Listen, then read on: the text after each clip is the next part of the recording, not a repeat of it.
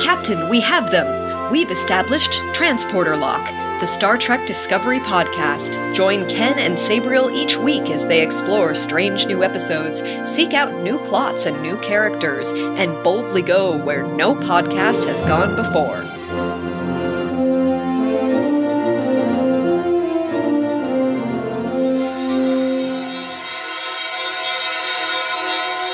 Hello and welcome to Transporter Lock episode number 29 for season 2 episode 3, Point of Light of Star Trek Discovery. I'm your co-host, Chief Engineer Ken Gagney. And I'm Captain Sabriel Maston, and I have just 3 words for you, Ken. 3 words? What are those 3 words, Captain Maston? What's the point? What is the point? Point of Light. What is the this point? This episode. I know. Yeah, this was my least favorite episode of the season so far. Yeah, same here. And it just, I didn't like it. It just... I mentioned to you just before we started recording, I feel like this could have been 3 short treks. Yeah, there was a lot of stuff going on here, but it was all very disjointed, and I feel like the first episode of the season, there was a lot of build-up, a lot of narrative, a lot of exposition, but also a lot of action. There was enough to keep us engaged, and the episode itself even ran long to fit it all in. The second episode was more of a traditional Star Trek episode, and as we discussed last week, that appealed to a lot of people, and I enjoyed it too. And then the third episode, I just felt like too much going on, and at the same time, not enough. Not enough that was interesting, not enough that could hold together a whole episode. I felt like they were throwing stuff in not to give us fans something to look at, but just because they needed to say something and just build it up for the rest of the season. Yeah, basically, all right, here's setting up some more things because we didn't do it in the first 2 episodes. And it's not necessarily, like we said, it's not necessarily bad. It was just didn't have that same energy the first 2 had. How about that? I would definitely agree with that. It's been a very uneven season so far. But let's try to give a little TLDR, if we can, of what did all happen in this episode. And as you said, there could be 3 short treks here, so let's try to do 3 TLDRs. Which one of us should start? Oh, gosh. I don't know if I could even. Well, whoever starts also finishes, so who should do 2 of them and who should do 1 of them? Choose your pain. No! You can go first. Yes. Yes, I'll go first, but I get to choose which TLDRs to do. Should I do Tilly's plot? Should I do Ash's? Or should I do Michael's and Spock's? Which one of those 3 do you want to do? Oh, you're going to let me choose my pain anyway, huh? Yeah, I am, to a degree. I'll take the Klingon one. Okay, so former Cadet Tilly, now Ensign Tilly, is in the command training program, but she's been infected, as we suspected last week, by a spore that is causing her to see an old dead friend. And this week, when she goes to take her command test, she freaks out because she's seen what she thinks is a ghost or a neurological breakdown, and she quits the command training program. Michael says, hey, it's probably not you, it's probably something else that's going on, and let's get you checked out by Stamets, and they deduce that it is a spore, as we suspected. Specifically, I believe, and we'll get into this if I'm wrong, especially, a mirror universe spore. And so Stamets sucks it out of her with apparently no long-term damage to Tilly, and they capture it in a force field. Is that pretty much it? That's a good synopsis. Quick TLDR. All right. Shall we discuss this plot before we get into the other TLDRs? Yeah, why not? Let's do that. Okay, so what did you think of the Tilly plot? I liked it. I got a kick out of it for just interesting. And I felt it was one of the more interesting of the plot points. I guess any of the Federation ones, the Klingon one I felt was the least interesting. But we'll get to that. We're already getting a resolution I oh, yep, you're right. It is a spore thing. All right, we're going to do a thing about it. Here we go. But one of my favorite parts about this is that Tilly is... I'm not happy that Tilly had a breakdown, but Tilly's having a breakdown in her quarters. And Michael believes her that there's something going on. And not oh, no, you're just seeing things. Michael believed her and the crew believed her. And I was like, I appreciate that. Yeah, and Saru refused her resignation from the command training program. I liked that. So what you're saying is something I also picked up on, but you may not know something about me, which is that I grew up watching Days of Our Lives. One of the tropes they used in that show and in all soap operas was characters not talking to each other, of people making assumptions and not bothering to verify the truth, and thus going on and on with the wrong course of action, even marrying the wrong people because they believe the wrong thing. And I saw a little bit of that with Tilly's plot, where if she would just tell somebody what she was going through, she wouldn't have this problem.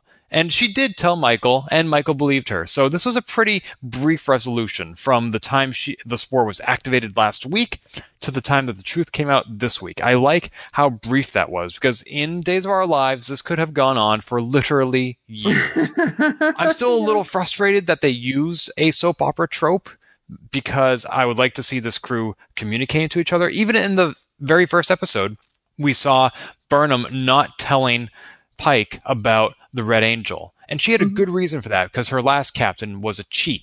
But the very next week, she did confide in him. And so we're seeing this trust building pretty quickly. And I'm glad to see that, at least. Oh, yeah. Gosh, I was thinking about while you were talking here, like this whole Tilly part was like maybe 10 minutes of the episode.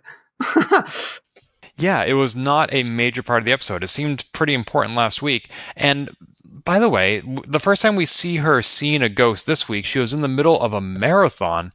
Why were all the lights flickering? That was a little weird too. I mean, other than showing the path of the running route, but I feel like it would be lit up more in advance. But that was the only thing I could think of, was it's just there to show them the route, because a ship is not a normal place where you run. I mean, I guess it is, because they did it in season 1 too. That's where we get the disco shirts from. Yeah. Now, I know 100 years later on the Enterprise D, when Loxana Troi asks how to get somewhere, the ship's computer just lights up panels and says, follow the panels. Mm-hmm. I would think that that would not be such an advanced technology that the Discovery wouldn't have it as well. The ability to directionally light up panels to point people in a way, as opposed to just flashing them in this random haphazard fashion. I get that it fits the theme of, ooh, the ship is haunted by a ghost, but... Oh, I didn't even think of that. Well, that's what I originally thought they were trying to do. I thought that the lighting was all part of Tilly's hallucination. Is it plausible? I've already forgotten that moment. Is it plausible that is the case? Or like we're just focusing on Tilly? No, because it was doing for the other runners too. I don't know. We saw it continue to happen. I don't think it was... And also, Tilly's hallucination has been limited to just the ghost so far. Yeah. But to answer your question, no, I mean, it's plausible, it's either forget about... I mean, in a real sense, it's plausible either forget that they did that in TNG, because I think they did it once. Or if they remembered that, it's like, we're just going to do our own take on it. I mean, if that is the reason, if that is the inspiration. I don't know. If I was Pike and I saw my ship's lights flickering, I'd be like, what the hell is going on down here? Somebody replace the fuse, flip the breaker, do whatever you got to get the lights working again. I mean, it wouldn't do that if you didn't think anything was wrong. And everyone seemed totally okay with it, so... There may have been some internal communication to which we were not privy about how the ship's lights would be flickering. Or just lighting a path. Although we did see in the short treks Calypso, where the lights slowly turned on as he advanced down a corridor, and I think he even said that he felt he was being led somewhere. That is true. And, I actually just watched Calypso again the other night. Oh, it's such a good one. But, yeah, that did happen. And that is the Discovery, even though it's 1,000 years in the future and not... Mm-hmm. I still think it... Well, anyway, we are very much harping on a very minor point. Which is my style, which is fine. But, there was some conjecture online about why Tilly didn't want to just listen to the thing as it's pleading for its life at the end. Because this little life form thing, we thought Stamets was the captain. It was like, the all episode, it was like, no, where's the short blonde one? Where's the blonde one? And that's not the captain. That's talking about Pike. That's not the captain. It's the blonde one. And then when they get down to engineering, the spore lady ghost thing is pointing at the spore drive interface. That's how he flies the ship. And so the spore has some kind of awareness about what's going on, but it confused Stamets as the captain. Did you know who she was describing when she said the short blonde one? Oh, not until we got down to engineering. Yeah, I couldn't figure it out myself. I was thinking Kirk isn't blonde, and he's not. I had no idea what was going on, except maybe some sort of a temporal anomaly. Tilly was basically like, nope, I just want this thing out of me. I'm not going to listen to it, even though as it's pleading here, saying like, this isn't part of the plan. No, not yet. And then they just suck it out with the doogasm, the doodly-doo, doohickey. That's the word I'm looking for.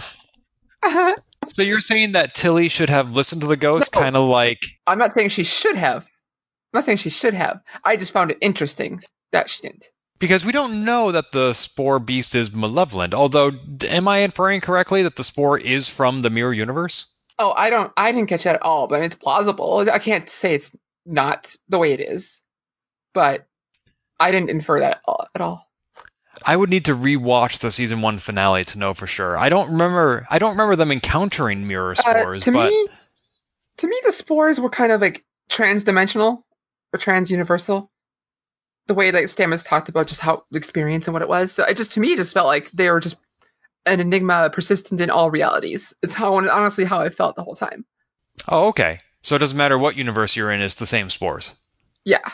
But, I could be wrong too. It's just that's what the impression I always got. However, this spore certainly does seem malevolent to a degree. Maybe it is evil. And maybe they all have some kind of consciousness. We just don't know yet. I guess we'll find out. Maybe that's why they stopped using the spore drive. Kind of like in... what was the name of that? Is it Phoenix? No, it's not Phoenix. That was... the Equinox. Yes, thank you. Oh my god, we're on the same page. Maybe that's why they stopped using the spore drive, kind of like the Equinox in Voyager. You can't use an engine that's powered by living creatures. Yeah, and that does kind of make sense. I will be fascinating and excited to see if that's how it tracks out. I think that's pretty much all we have to say about that third of the episode, if it was even that much. Do you want to go ahead with your next TLDR, Captain Maston? Yeah, talk about the Klingons. The Klingons. Do it. I love it when classic Trek, and I think they even said it here the other day. The Klingons, as it was like. Oh, did they? No. I think last episode or two, I wrote a note saying like someone said it the TOS way. Oh, I was not even aware there was a TOS way, but now that you mention it, you're right. Oh, no. Some Klingons or some people in the original series would say Klingon instead of Klingon. Interesting. Even Klingons. And I think in the original series, didn't the Klingons speak Klingonese? Oh, that's what the one said in The Trouble with Tribbles. I hear they're teaching people how to speak Klingonese. But they don't say that anymore. It's just Klingon, right? Yeah. Just things they didn't stick with. And have they ever been from the planet Kling? I think that was the other episode where they're from Kling. I do seem to recall that coming up. I don't know how you get Klingon from Kronos, but whatever. Maybe it's an I mean, how you get human from Earth or Terra or Sol, not Sol, but yeah. I mean, we are called Terrans by some. Yeah. Especially in the Mirror Universe where we have the Terran Empire. Which I love. Yes. Anyway. Moving on. The Klingons. And I think I said earlier this is the least interesting. By the end, I found it one of the best ones because I love a character that showed up. Anyway, we return to Kronos. We have the Chancellor proclaiming that we are all houses united. And, but a lot of people are having trouble with this human-looking guy named Ash Tyler, or Voq. Ba-di-da, hey, you don't trust me. Hey, treat me as Voq. And she's like, oh, no, I love you then. And he's like, oh, no, I can't do that. And then, he finds out that Chancellor L'Rell had a baby before the Ash Tyler transformation. Then one of the houses who keeps trying to take over kidnaps the baby. After they find out about the baby, L'Rell and Ash fight bad guy Kolshar, something like that. And then just as they're about to lose, just as she's forced to sign over the chancellorship, Philippe Georgiou, Emperor Georgiou, hops in of nowhere, beats the crap out of everyone, and then tells L'Rell, no, you're going to get rid of Ash Tyler because we need you in power here in Kling or Kronos, and we're going to take the baby, we're going to take Ash, you pretend to kill Ash, pretend to kill the baby, and we're going to go do things. Oh, and I'm in section 31. Thank you, bye. Okay, I love you, bye-bye.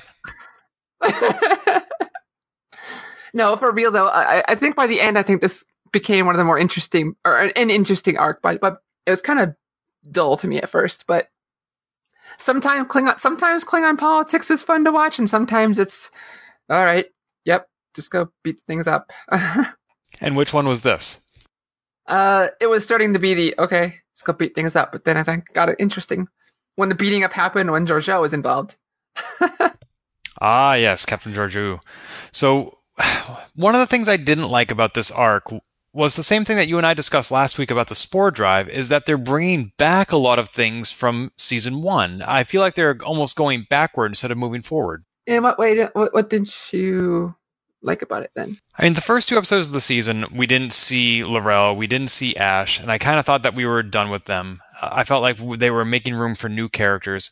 I also felt like this Klingon plot, as far as we've seen so far, and this may change in future episodes, it didn't tie into anything else going on in this episode. It was completely discreet. The only tie-in it had was at the beginning. L'Rell is talking, and Cole, the guy who wanted power, is like, "It's no coincidence that 7 red lights appeared in the sky, and they will drop blood until we get rid of her," or something like that.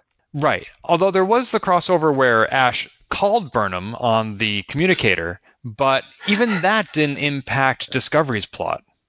No, it didn't. I did, however, get a kick out of the fact that Burnham has a triple ringtone for Ash. I totally missed that. Yeah, because all of a sudden she's talking to Amanda, and all of a sudden you're hoo. And then she's like, "Oh, I got a phone call. Hold on." That's amazing. I need to go back and rewatch that. That's amazing. One thing I also missed, but which my coworker Tom, with whom I watched this episode, pointed out to me, was that Burnham shows up to Ash in full color, but Ash shows up to Burnham in less than full color. Yeah, it could be a difference in technology, hologram technology, but they also are playing with camera a lot in that one, where like we could see at one point we see, just use the term, real Michael talking to hologram Ash. Then we switches to Ash, real Ash talking to hologram Michael. Then they also do this really cool split screen thing where real Michael is on the left and real Ash is on the right, but still technically speaking apart. I thought the camera work there was kind of neat. I agree. That was cool. It almost looked like half of Burnham's quarters were the Klingon homeworld. Yeah, that was a really neat look. I concur fully. That's just a design, as a directorial design. I think. Yeah. Just cool camera work. Yeah, I like that too. I mean, okay, so there were a few things on here I found interesting. Klingons have hair again, thank God. They even mentioned that. They did, and there's like they kind of make it allude to like, oh, the Klingons, they grow their hair out again because they're not at war. There's no precedent for that at all, but I found it interesting. Like in past treks. I mean, what? I mean, I was just glad to get rid of season 1 Klingon look. Were all Klingons bald in season 1? More or less. Jeez. We didn't see any hair on them, so I'm happy for the change. Like, even if they just made up a new precedent, a new retcon, I'm happy with it, just to get the hair back. Was that the only aesthetic change to the Klingons this season? I think so, and some got better with speaking with their fake teeth. Yeah, I mean, I haven't put season 1 and season 2 Klingon side by side. I wasn't sure if maybe their prosthetics or their ridges had changed at all. Another change is some of the language felt more natural. Like when they were speaking Klingon in the first season, there was a lot of breaks between words. So we can accent, we're speaking Klingon. Like James Kirk or William Shatner. But this one, it felt more natural, like more natural speak. I totally felt like it felt different. It felt better, even when they were speaking Klingon, even if they were having troubles with their prosthetics. Didn't we say in the first season that we were finally, for the first time, hearing Klingon the way it was meant to be spoken? I mean, to a point, yeah. But I just don't know, like the prosthetics, they did poorly with those. I was happy. I was honestly happy to hear more Klingon last season, but that's me. I wonder if they changed the language or changed the prosthetics. I just think people just got better with it, or maybe a little mixture of both, really. I don't really think they changed the language. I think they just got better at directing how to speak it. Okay, that's cool. Yeah, I didn't really notice that as much. I did like that they worked into the plot why and when they were speaking English, because it didn't bug me on TNG. Obviously, it was for the viewer's benefit, but it's something I was aware of, is that why would a ship full of Klingons with no humans in sight be speaking English? Mm-hmm. Yeah. And even that one part where the subtitles in this episode switched from English to Klingon, that was clever. That was really cool. I love that scene. Yeah. It reminds me of a similar scene in the classic movie Nuremberg, where a German is speaking German, and then the camera shifts in such a way that he begins speaking English, and it was a really elegant transition. Also, in the GameCube game Eternal Darkness, where the original main character goes from speaking Latin to speaking English. These are like the only examples I can think of where a shift in language for the viewer's benefit was really cleverly done. That's why I'm bringing them up. Oh, that's really cool. That's really cool. I like it. There's a few possibilities here, but we got to see pink Klingon blood again, and lots of it. Oh, so while humans are red and Vulcans are green, Klingons are pink? Well, in Star Trek 6, The Undiscovered Country, they were forced to color their blood pink because there was so much of it to get a good different rating. Oh, I had no idea. Yeah, or they had a special scene where they were just like, they were forced to change the color to bubblegum pink kind of thing, or they chose that color just so they wouldn't get a higher rating. And they stuck with it here, so when they're like stabbing each other at the big fight at the end, there's pink blood, kind of mixed, like a pink-red, pinkish blood just splattering everywhere. So kind of like how the Super Nintendo version of Mortal Kombat got a T rating instead of M because they changed the blood to gray and called it sweat. Yep, exactly. Huh, I had no idea. Where do you learn all these things? Don't you remember Star Trek 6? Oh, sure, I do remember Star Trek 6. Been a while.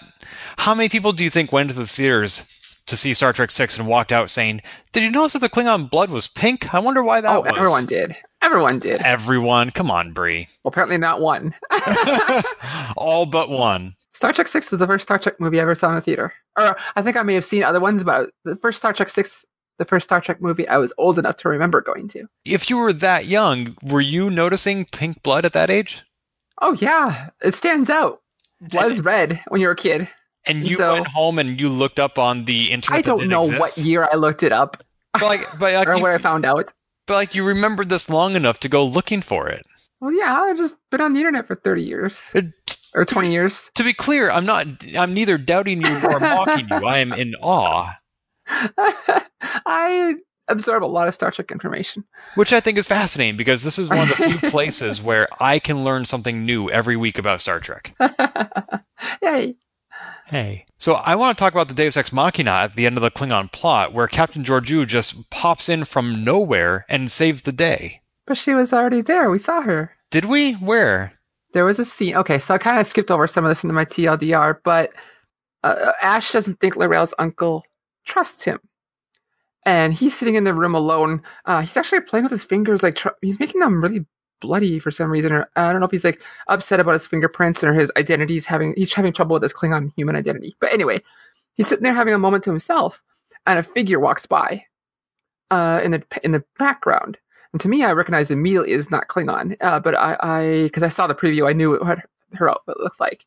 But she's walking in the background, and he hears what turns out to be her, but he doesn't know it. He thinks it's L'Oreal's uncle or someone from the family spying on him.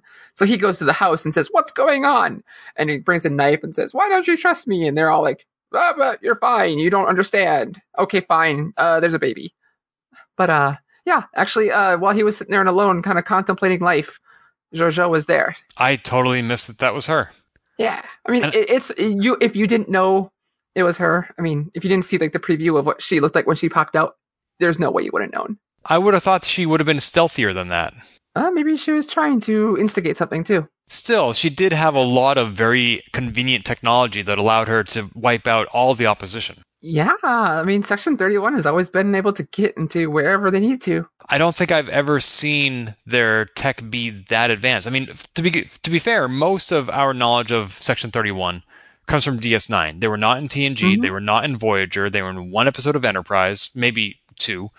And I don't remember on DS9 them relying on technology. I remember them being able to just like pop up from out of nowhere and get whatever they need, but I don't remember them showing off like walking through walls and having this amazing weaponry, etc. Oh no, they didn't. It was always left to the imagination. Like, how do they always get to wherever they need to go? How do they always know all the things? But those episodes also focused on Bashir doing things, not them. Right. And so this episode, I felt, left less to the imagination as far as Section 31 goes. Yeah, which I thought was cool. I've always loved Section 31. I also wonder, though, if they have that much technology. Now, we don't know where they get it. I assume it's illicit, but you would think that they would find some way to funnel it back into mainstream Federation technology. There's a difficult part though. If you give even like Section 31 isn't the Federation, I'll tell you that. And they aren't Starfleet, so if they give them, they'll give them an advantage that who knows? Section 31 is there to maintain the status quo, not to advance the technology of their people, kind of thing. That's true. They're not the Borg. Right. Although Ash Tyler did not seem at all surprised by Section 31. To me, when I was rewatching that, I was thinking like it's one of those rumored things that, even actually in DS9, no one seemed to know about their existence. But in this time period, everyone seems to have heard that. Kind of like what's something here? The NSA. I don't want to say NSA, but kind of like everyone's the known secret or the worst kept secret. It seems like everyone's heard of it, but no one actually knows if it's real. So is that what those black comm badges were at the beginning of Season 1? That's definitely what it was. It was an unexplained thing we never got a resolution to from Season 1. And I think I remember reading later on they were toying with some plots there, but then because of all the changes in showrunners or writers or whatever, all that jazz, they changed things up. So we don't have a consistent explanation for what they were doing in Season 1, those black comm badges? No, not yet. Maybe they'll fix something. Maybe they'll add something now, like, oh shoot, maybe we could fix that plot hole and then do something this season, but we just don't know. I respect that real world influences do sometimes screw up plots, and I'm happy to let that be a plot hole for now. Yeah, I mean, if they feel like answering it, I think they will. Like, they'll make it work. Now, this does seem to be setting up the Captain Georgiou series. Yeah, I love Section 31. I love Michelle Yeoh, so I'm all for a TV series starring her. Starring her and Ash Tyler. Yeah, if he goes into it. Actually, I haven't paid that close attention to it if he's in it too. Or if it's only a Season 2 thing here. It seems likely, kind of like how the TV show Legends of Tomorrow borrowed characters from Flash and Arrow, etc. They didn't just start with all new characters, they pulled existing ones into their own show. I think that's what they're going to do with this one. Oh, like Walter pulled from MASH. Very obscure reference. Was that a character they borrowed, or was it a spin-off? That was a spin-off, but yeah. Kind of like Trapper John? Yeah, Trapper John, MD. Anyway, there's also Albino Baby. We've seen an albino, besides Voq, we've seen an albino Klingon before. That's the one that Jadzia Dax and her Klingon friends went up against, right? Yeah, we don't really... I think that one had troubles, like someone killed his parents, and so I'm going to kill the people who did that, or something like that. It's a little hazy at the moment, but it's not impossible to rule out it's somehow related, but it's not also much to connect with other than also albino. Well, we know that the Klingons that Jadzia teamed up with on DS9 were also on TOS, and TOS is set 10 years after Discovery. So either the events that they reference in DS9 happen several years after TOS, or that albino baby grows up very fast. Yeah, so... What did you think of Georgiou's ship? I thought it was a neat-looking ship, but then... Because that's the first time we've ever seen a Section 31 ship. But you pointed out that someone pointed out to you that it looked like something from a movie? Yeah, again, my coworker Tom said that it looks like Spock's shuttle, I think, from the motion picture. And he also said there were hints of the USS Bozeman, which was in the TNG episode Cause and Effect, and also the Miranda class, which we've seen in various episodes. So nice little nods there. Yeah, I don't know if it's any of those things. I wouldn't be surprised if Section 31 has their own design. Same here. Maybe inspired, but I mean, we've seen that they draw from some really cool wells here in Discovery, like making things canon that never were. Like apparently, the fact that they reference that Control wants you to do this in the Section 31 ship was pulled from Beta canon. They referenced Section 31 leaders as Control. I had no idea. I just assumed it was a Get Smart reference. It could be. It could be. You know, they're trying to save the Federation from chaos. And maybe that's where all those hairy mud androids came from. They were based on the same design as Jaime. That's it. There you go. Hey, I figured it out. The Star Trek Get Smart crossover I've been waiting for. Get your cone of silence. Yay! I did love one little scene here. Georgiou, when Ash is holding the baby, she walks up kind of quietly. And she has this like coos at it for a split second before Ash turns and notices her. And she's like, oh, no, straight face. Can't be a mom when you're a Klingon. Mm-hmm. I guess that leaves us to the third and final TLDR. Yeah, go for it. Michael Burnham, the main character of the show, is visited by her foster mother, Lady Amanda. She comes aboard to say, hey, I went to see Spock. They wouldn't let me see him, so I stole his medical records on this USB thumb drive. Can you decipher it? She says no. Captain Pike says no. Captain Pike calls an old friend and learns that Spock has killed 3 doctors and escaped. Pike says decipher those medical charts. They decipher them, and pictures of the Red Angel are in there. Burnham says that I need to find out what Spock knows about the Red Angel, but he won't talk to me because I did something irreparably cruel to him as a child to push him away from me because I thought it would be better for him in the long run. And Lady Amanda says, I will go find Spock. Let's see ya. Yeah, and I thought that she seemed kind of mad at Michael and the way she stormed off. And then the way we saw somebody else storm in to the Klingon homeworld for a split second there, not knowing that was going to be Captain Georgiou, because I don't watch the previews. I thought that was Lady Amanda. I guess, well, she did have a hood. That would have been such a rewrite for her character. Yes, it would have. Oh. Imagine if Lady Amanda was in Section 31. How cool would that be? That'd be really weird. Yeah, I'm glad they didn't do that. But I can't rule it out that they won't do it, but yeah, it's really weird. Yeah, who knows? She didn't seem kind of mad. She was furious. At Michael? Yeah. Oh, yeah.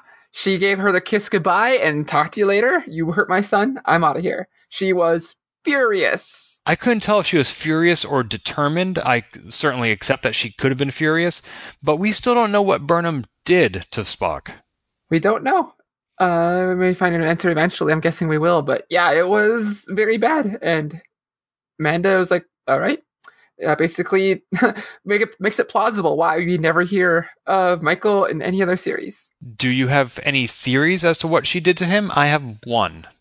I don't, other than she physically hurt him. Well, I was thinking to myself, what kind of an injury could any of my brothers have done to me that would make me hate them for life? I mean, if they had called me names, if they'd locked me in a closet, if they'd told me that mom didn't love me or that I was adopted, none of those things would leave a permanent scar that I would never get over.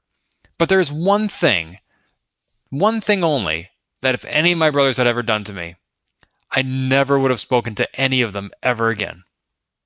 And that is if they'd killed my dog. Oh, could have been like killed his, was it Srilak? A Selot. Selak, okay. Yeah. Now, I didn't have a dog, which is why I still speak to my brothers. But we know that Spock did from the animated series. And if Michael ever did anything to that Selot, I don't know what Spock would have done. I mean, granted, he's supposed to be this unemotional Vulcan, but I don't know. Dogs got a way of bonding with their owners, and that's not something that you get over lightly. Yeah. But still, I feel like the way they're building this up and the way that Burnham refused to tell Lady Amanda this past week, I almost feel like if we build this up over the season and finally she comes out and says, I'm sorry I killed your dog, that almost seems like it would be not what we're expecting. It's almost not dramatic enough. Yeah, I feel like it would be some kind of psychological thing. Right. Yeah. I don't know, like maybe Spock tried to mind meld with her, and I don't know. Who knows? It's weird. Yeah. Family is weird. Yes, it is. What else did you think about this subplot?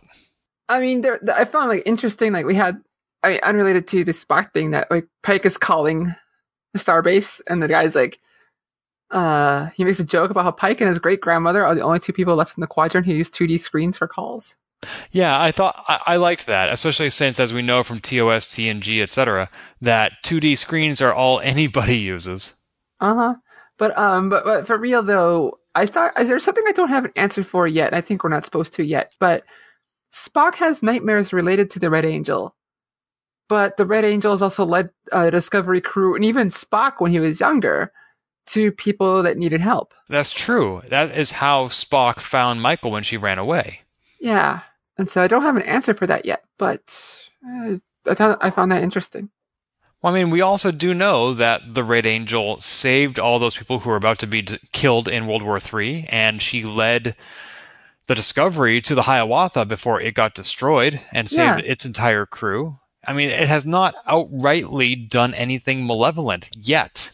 Yeah, other than apparently give Spock nightmares, either intentionally or not. And maybe make the rings around that planet collapse, but knowing that the Discovery would save it. Yeah. I'm wondering also if the Red Angel has some sort of a non-temporal view of the world, non-linear view, I mean, because like it can tell what is going to happen. It can almost see the future. Yeah. Like the wormhole aliens. Right. And again, just like I don't think the Red Angel is Q, I don't think it's a prophet either, but we're definitely seeing some related powers and abilities. Yeah. I don't have any. Yeah. We definitely are. Oh, and I forgot, you have a hypothesis. What would that be? There's very loose threads here. There's very little things connecting this one together. When I was watching this on Thursday night, I had wait a minute, that looks like this. I was watching the opening credits, and they had the Red Angel doing their thing in the opening credits. Like, that kind of looks like the Romulan Star Empire logo. And there's not a lot of threads there going, but I can't 100% rule it out, but it just doesn't make much sense. But I mean, it did kind of make sense in the thought of like, what would make later Spock want to do reunification if some traumatic thing happened with the Vulcans and Romulans and things like that. But I don't have much to go on there. It just kind of appeared in my head. So the opening credits that you skipped in episode 1. Yeah, I finally watched them.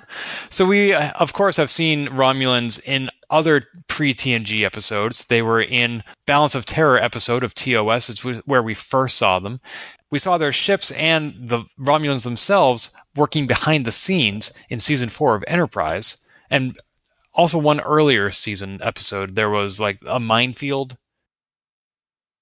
Yeah, in Enterprise Minefield, yeah. The episode was called Minefield. Facepalm. Great, thanks. So I don't know that they would do that again. They would be limited by canon in not allowing Starfleet to see Romulans, or at least not go on the record with them, kind of like Mirror Universe. Oh, we did discover it before everybody else. We just can't talk about it. Yeah, like there's not much going there other than reference like Beta Quadrant. This is very tied to Spock and the vague similarity of the design of the Romulan Star Empire logo and the Red Angel. Oh, since I watched clips, so immediately after episode 3 on Thursday night, the future guy had a tattoo of a similar shape as well. It was like a Cyclops And we were eagle. wondering how all the short treks would tie into the main show. Yeah, so maybe there's a connection there, but it seems kind of loose and what's the word? Tenuous. Or tenuous, yeah, tenuous at the moment, but I can't 100% rule it out. I just don't have much. Well, it's belief in certainly it either. possible, and I wouldn't mind seeing the Romulans. That would be a cool tie-in. On the other hand, since season 1 did the Mirror Universe, I wouldn't mind seeing season 2 do something wholly original. I mean, again, It's hard to introduce a new alien race when you're limited by canon, but it would be cool to see them encounter some genuinely new threat. Yeah, I mean, heck, we saw Ferengi and Borg on Enterprise, so there's ways you can make it work. Oh yeah, absolutely. And we never again saw Denobulans, which is too bad because they're awesome. Yes, I love Denobulans. What else do you have in your notes, if anything, about this subplot? I did find it odd that apparently in Starfleet, when you steal files, you delete any originals as well. Because in that call, they're like, Spock ran away. I can't give you any information because things got weird. Someone stole the files. files. Are missing, right? Yeah. And I was like, do you just delete these things? Well, when Lady Amanda originally said she had stolen the medical records, I kind of forgot what era we were living in the show, and she reached under her shawl, and I thought she was going to pull out a manila folder with papers in it, because not every hospital is using electronic medical records yet. But of course it would be a thumb drive. Yeah. We don't know if it was her steal. I mean, it was maybe coincidence that she stole at the same time someone else tried to do a cover-up. Section 31. Oh, that's interesting. I was kind of wondering how she got her hands on the medical records in the first place anyway. I mean, she used the ambassador codes to take the ship and get on Discovery. And so, who knows? She may have had some other ways. Wait, ambassador codes? What? Oh, and she was on Sarek's ship, and it was giving the ambassador a signal, like, well, gotta just take it in. And you think she did that without Sarek's knowledge? It sure seemed that way. Because she was being very quiet. This episode, I had to turn up because it was all the whispering. I had very some quiet trouble episode. hearing things. I wasn't sure if that was because I was watching it on a different TV. Oh no, I had to turn it up way higher than I normally have Oh, to good. watch this. I'm glad that it wasn't just me. No. It was all very quiet. We always have to whisper, even though we have TV It audience. was very ASMR. Oh God. What, you don't like that? Star Trek ASMR. Wait. I'm Googling that right now. Star Trek ASMR. It's Oh yeah, like here it Jim, is. not as we know Oh it. my gosh, there's 500,000 hits for that combination. Oh man, I could bet the warp drive, TNG warp drive, just I'm going not seeing is it, one of them. but it could be. Moving on. This episode was fine. I didn't hate it at all, but much like some of the short treks, it felt like just maybe you should have split this up. Yeah, I definitely don't disagree there. I kind of wish that they had waited on the Klingon thing and put it with something else that made sense, because when you say this could be 3 short treks, the way I was thinking of it was most episodes of Star Trek have an A plot and a B plot. Like on DS9, it might be the Dominion is at war with us, and also Julian and Miles are having an adventure on the holodeck. That was my exact reference in my head too. I was thinking of. I love those subplots. And this episode of Discovery, I felt like there were 3 subplots. Plots A, plots B, and plot C. And it's too much. It's kind of like when a Batman movie has too many villains. Or Spider-Man 3. We don't talk about that one. So I don't know what they were aiming for here. I don't know if they were just trying to fill the hour, or if they just have this many threads they need to throw at us all at once. I hope they slow things down and go for depth instead of breadth in future episodes. Yeah. Like I said, it was fine. I didn't hate it. I just there's lots of moments I loved in it. I just, could have done better. Moments do not an episode make. So if we have nothing else to say about Point of Light, shall we talk about Carpool Karaoke? Yeah.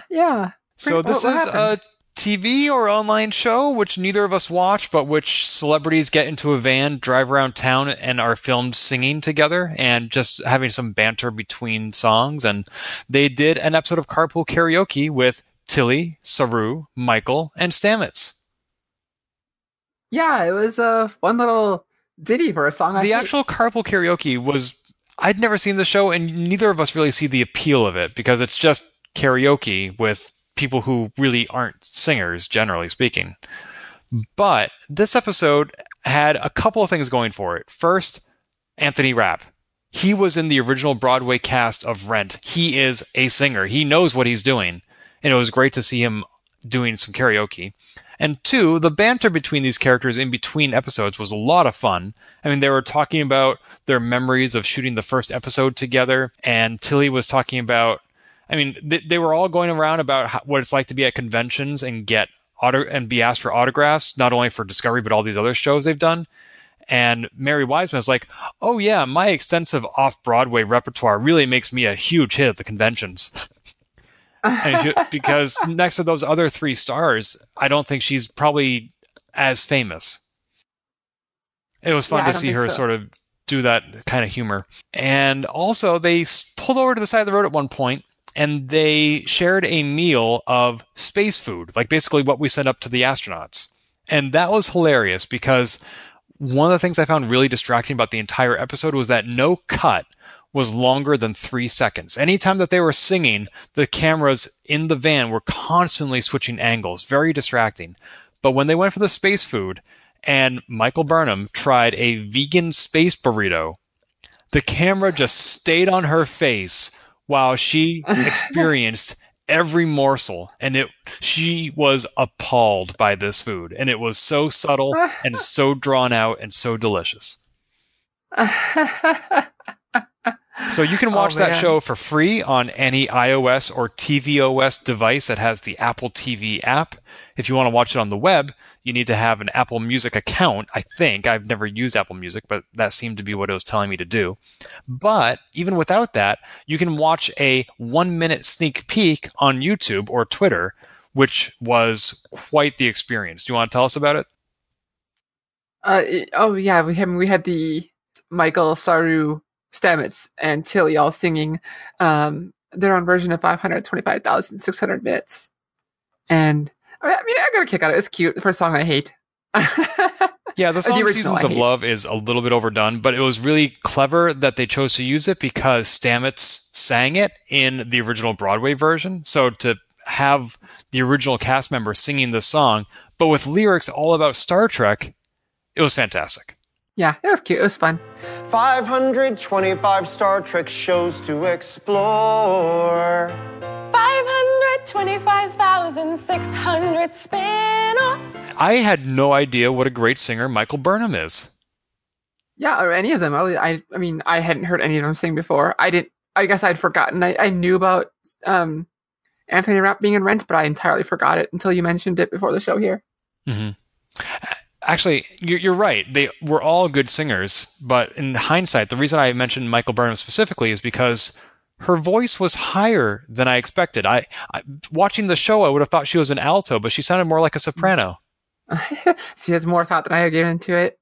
Oh, well, I used to sing in the men's choir when I was in college, so That makes sense. I wouldn't call myself a musician, but I have done a lot of musicals, and so this is just something I picked up on.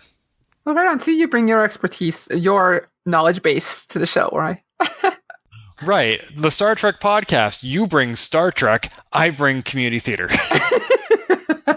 Nice to know one of us is relevant. Hey, on Star Trek, they have recitals and things like that, and reenactments and terrible season 2 episodes of TNG because their writers are on strike all the time. I actually like all the recitals that they have with Data playing the violin and... Oh, no, I didn't say those are bad. I meant the clip episode of season 2 in TNG, but that's a... Oh, Seasons of Grey? Or no, what am I talking about? Shades of Grey, right? Yeah. Wait, was that the name of it? Oh, I don't know. Because now I'm thinking of 50 Shades of Grey. And here I'm thinking of the Q episodes, Q in the Grey. Oh, yeah. Oh, yeah, it was called Shades of Grey. Weird. I knew that was the name of the episode. I never put it into context. Nowadays, if you were to say that name, you would think 50 Shades of Grey. I didn't even think of it here. But I don't think of that movie or book. Now we have. Now we're never going to be able to get it out of our heads. I will, thankfully, easily. I mean, you watch that clip episode 50 times, and that is 50 Shades of Grey. Ugh. That is, okay, that's a challenge. That's like a 2019 charity drive challenge. Like Desert Bus or something. I love it. All right, well, I think that's it for this week then. Yeah, on that note. I have not watched the preview for Season 2, Episode 4, but I am looking forward to it because there's nowhere to go but up from here. Yeah, that's for sure. I don't think we'll be seeing the Klingons next week. I don't think we'll be seeing Captain Georgiou next week.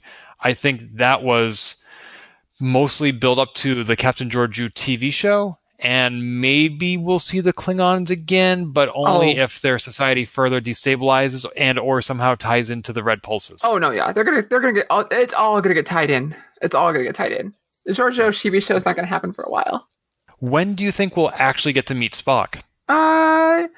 I sure hope it's soon, but I'm guessing at least by halfway, like they did with the Mirror Universe last time. Yeah, so there are 15 episodes, I think, in this season, so 7.5 would be halfway through, and so we're halfway done the first half of the season. So, more or less, maybe less. But, yeah, I think it'll be soon. Like, we have seen so many photos and videos of him, we have a general idea of what he looks like, so there's not really any surprise in holding him back any longer. Yeah. What was that? Yep. Well, don't you know? Oh, jeez. But whenever he does show up, we will be here on Transporter Lock to review that episode. Yes, until next time, I'm Sabriel. I'm Ken. Hit it. If you've enjoyed this episode, please leave a review on iTunes and keep your hailing frequencies open by following us on Twitter @TransporterLock or subscribing to our podcast and email newsletter at transporterlock.com.